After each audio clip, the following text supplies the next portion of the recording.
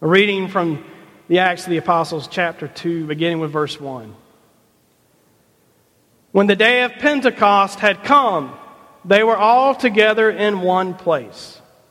And suddenly from heaven there came a sound like the rush of a violent wind, and it filled the entire house where they were sitting. Divided tongues as of fire appeared among them, and a tongue rested on each of them. All of them were filled with the Holy Spirit and began to speak in other languages as the Spirit gave them ability. Now there were devout Jews from every nation under heaven living in Jerusalem. And at this sound the crowd gathered and was bewildered because each one heard them speaking in the native language of each. Amazed and astonished, they asked, "Are not all these who are speaking Galileans? And how is it that we hear each of us in our own language? Parthians, Medes, Elamites, and residents of Mesopotamia, Judea and Cappadocia, Pontus and Asia, Phrygia and Pamphylia, Egypt and the parts of Libya belonging to Cyrene, and visitors from Rome, both Jews and proselytes, Cretans and Arabs. In our own language we hear them speaking about God's deeds of power." All were amazed and perplexed, saying to one another, "What does this mean?" But others sneered and said, "They are filled with new wine."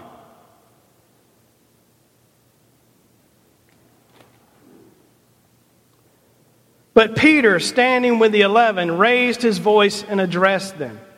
"Men of Judea and all who live in Jerusalem, let this be known to you, and listen to what I say. Indeed, these are not drunk as you suppose, for it's only 9 o'clock in the morning.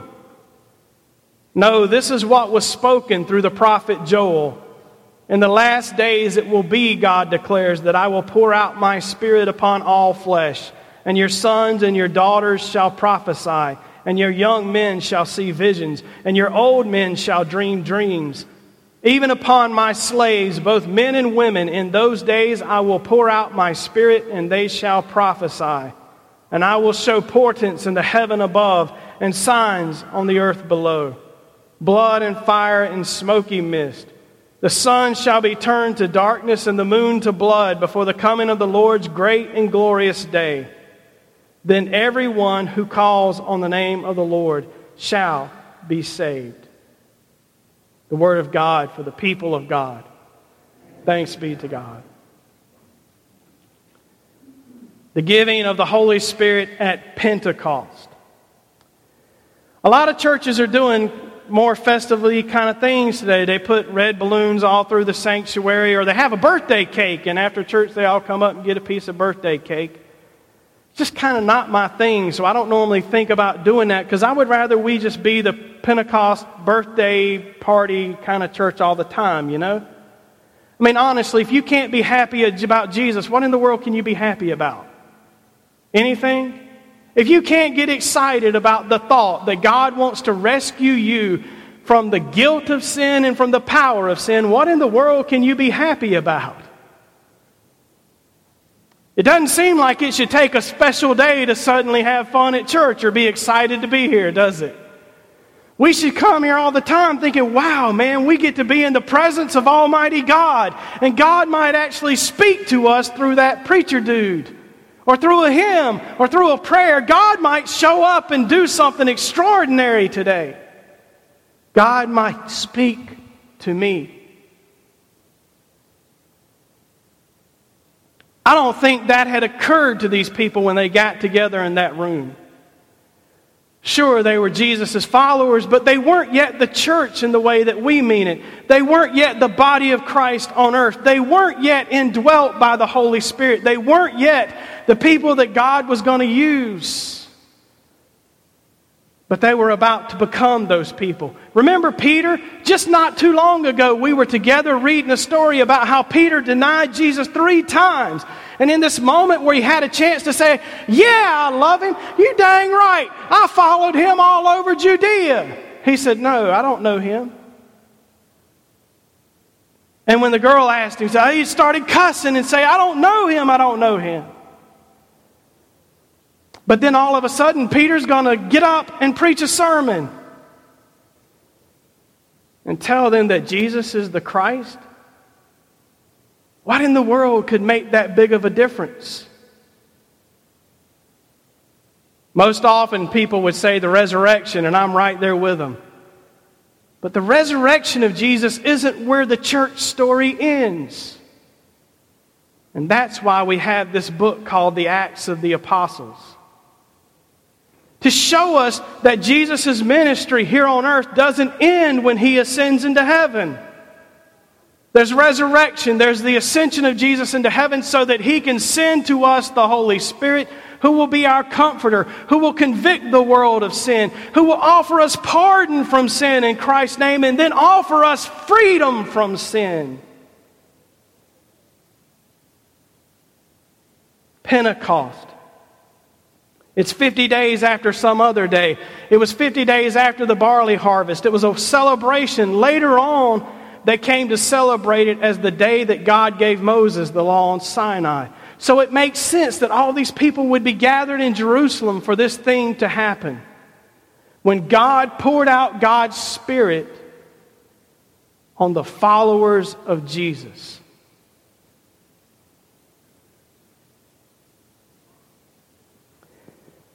I grew up here in Rock Hill. How many of y'all remember Sky City? Anybody? Got some old people in the crowd. Love you, Jeff. Sky City, I could see Sky City out my bedroom window. Now that was convenient for us because we like to fly kites. How many of y'all like to fly kites when you were a kid? That's good for you. My brother and I decided one day to see how far we could get a kite up in the air. And we went over to Sky City and bought all the kite string we could get with whatever money we had. It wasn't much, but it was significant for kite string back then. And we put that kite up, I'm not exaggerating, I promise, to the point that we couldn't see it. It was out there. Our neighbor, Melvin Jackson, got so excited about the idea that he started getting pennies and going to Sky City and getting us more kite string. And we let that thing go till I promise you we could not see the kite.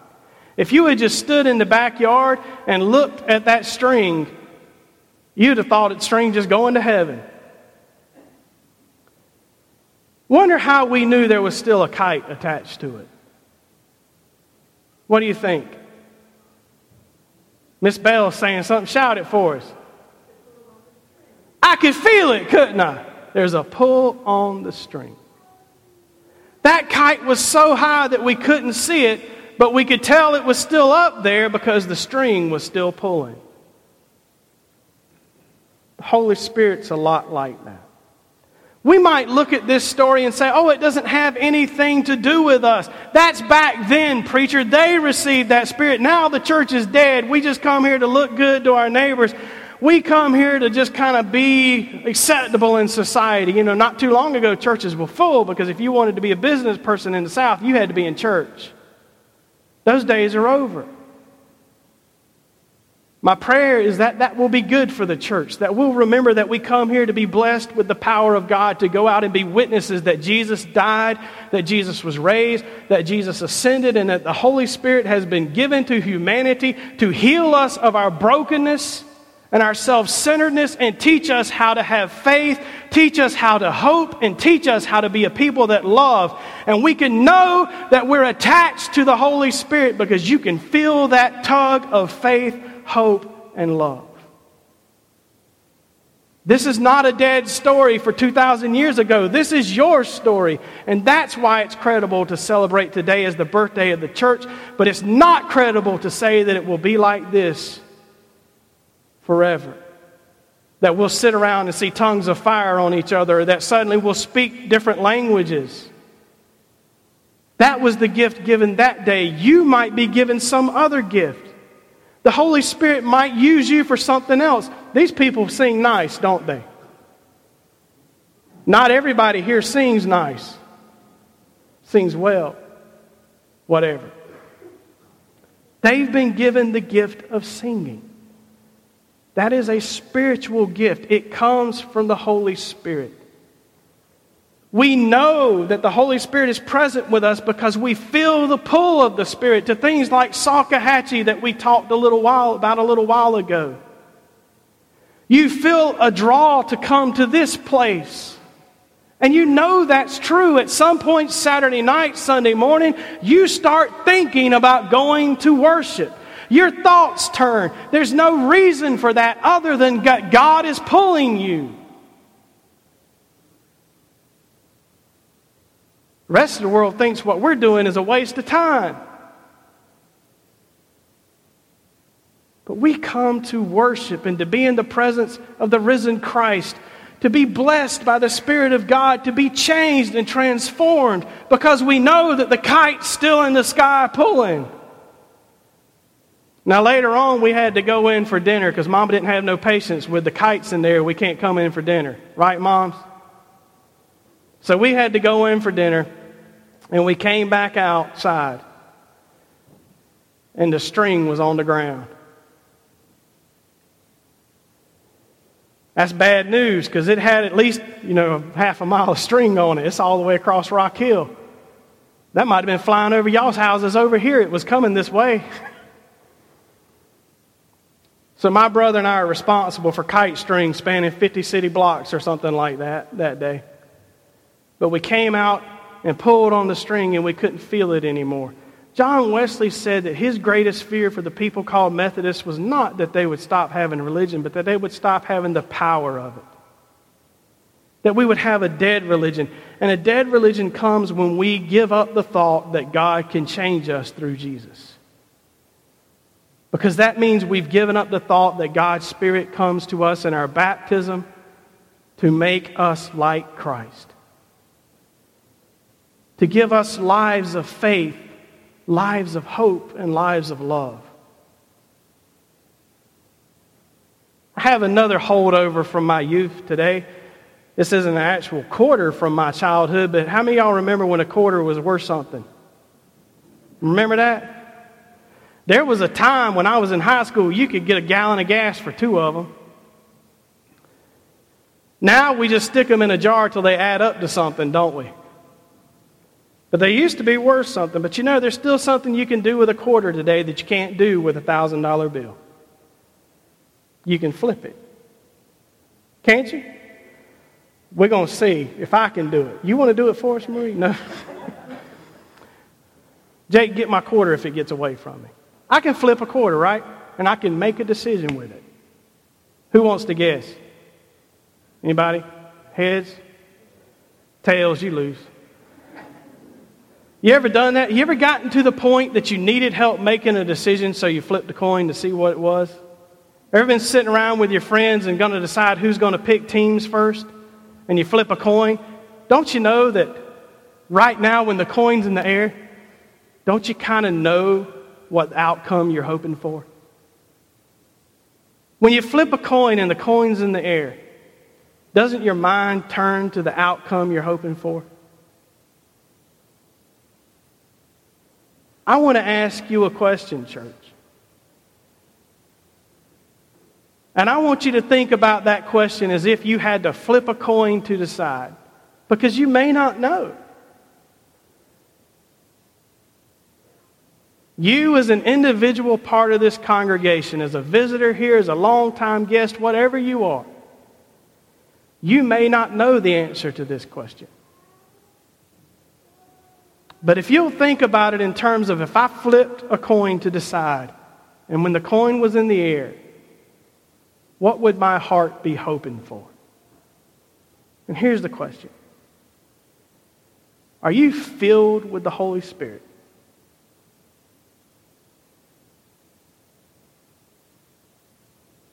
Do you ever feel that tug of God in your life? Do you ever feel God pulling you towards something that you know you can't do on your own? Have you ever felt God pull you towards someone who needed to feel loved? Have you ever felt God pull you towards sharing your heart with another person? Have you ever felt God pull you toward being a witness for Jesus? Have you ever felt convicted of sin? Have you ever pondered your life and seen those places where you weren't all that you could be? Are you filled with the Spirit of God?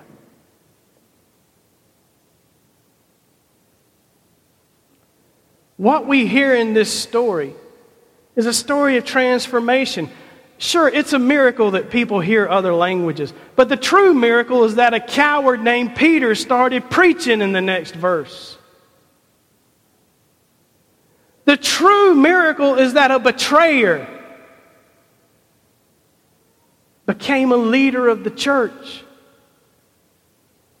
And the true miracle is that that day was born the witness to the resurrection, the ascension, and the power and the glory of Christ. And you are that witness. If God's Spirit dwells in you. The official teaching of the church for as long as it's been around has been that we receive the Spirit of God in our baptism. We ask God to hover over the waters of baptism just like God hovered over the waters of creation, so that the waters are placed on you or you're put under the waters, that you receive the Spirit of God and that you are created anew.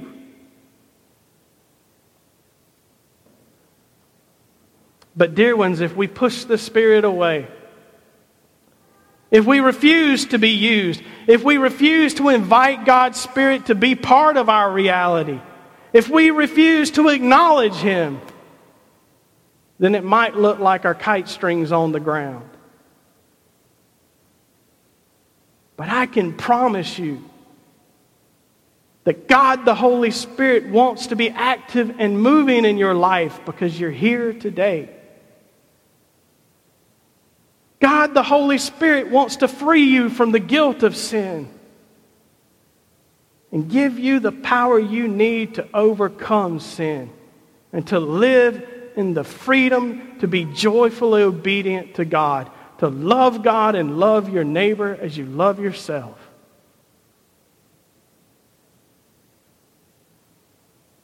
Are you filled with the Spirit of God? Think about that while the coin's in the air. In that moment when you know your heart hopes for a certain outcome. And listen, if your answer is that I hope that I'm filled with God's Spirit, that's a great start.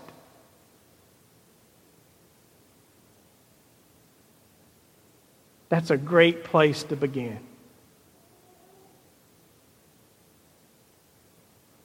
The birthday of the church today, when God poured God's Spirit out on God's people, so that men and women would preach the good news of Jesus Christ, the mighty deeds of God. You, dear ones, are those preachers. You are the witnesses.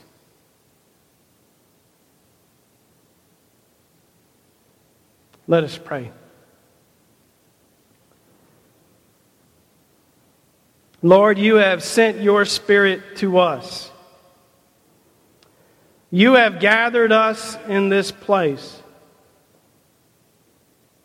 You have given your Spirit to us in our baptism and called us to conversion of heart and life, to repent and believe the good news that you would heal us of all that is broken in us.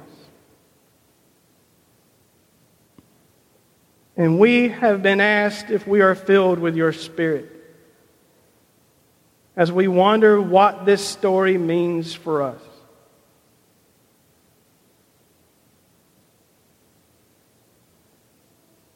Would you move our hearts to hope for yes?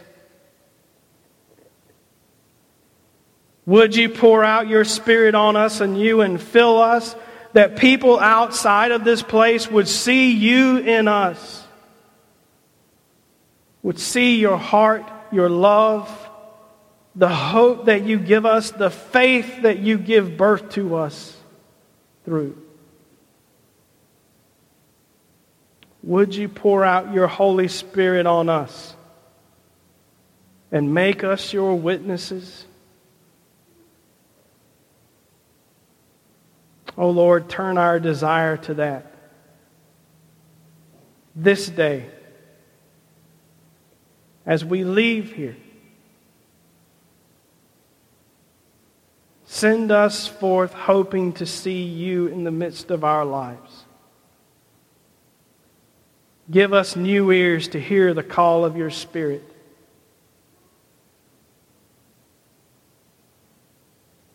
Transform us. We ask it in the name of Christ. Amen.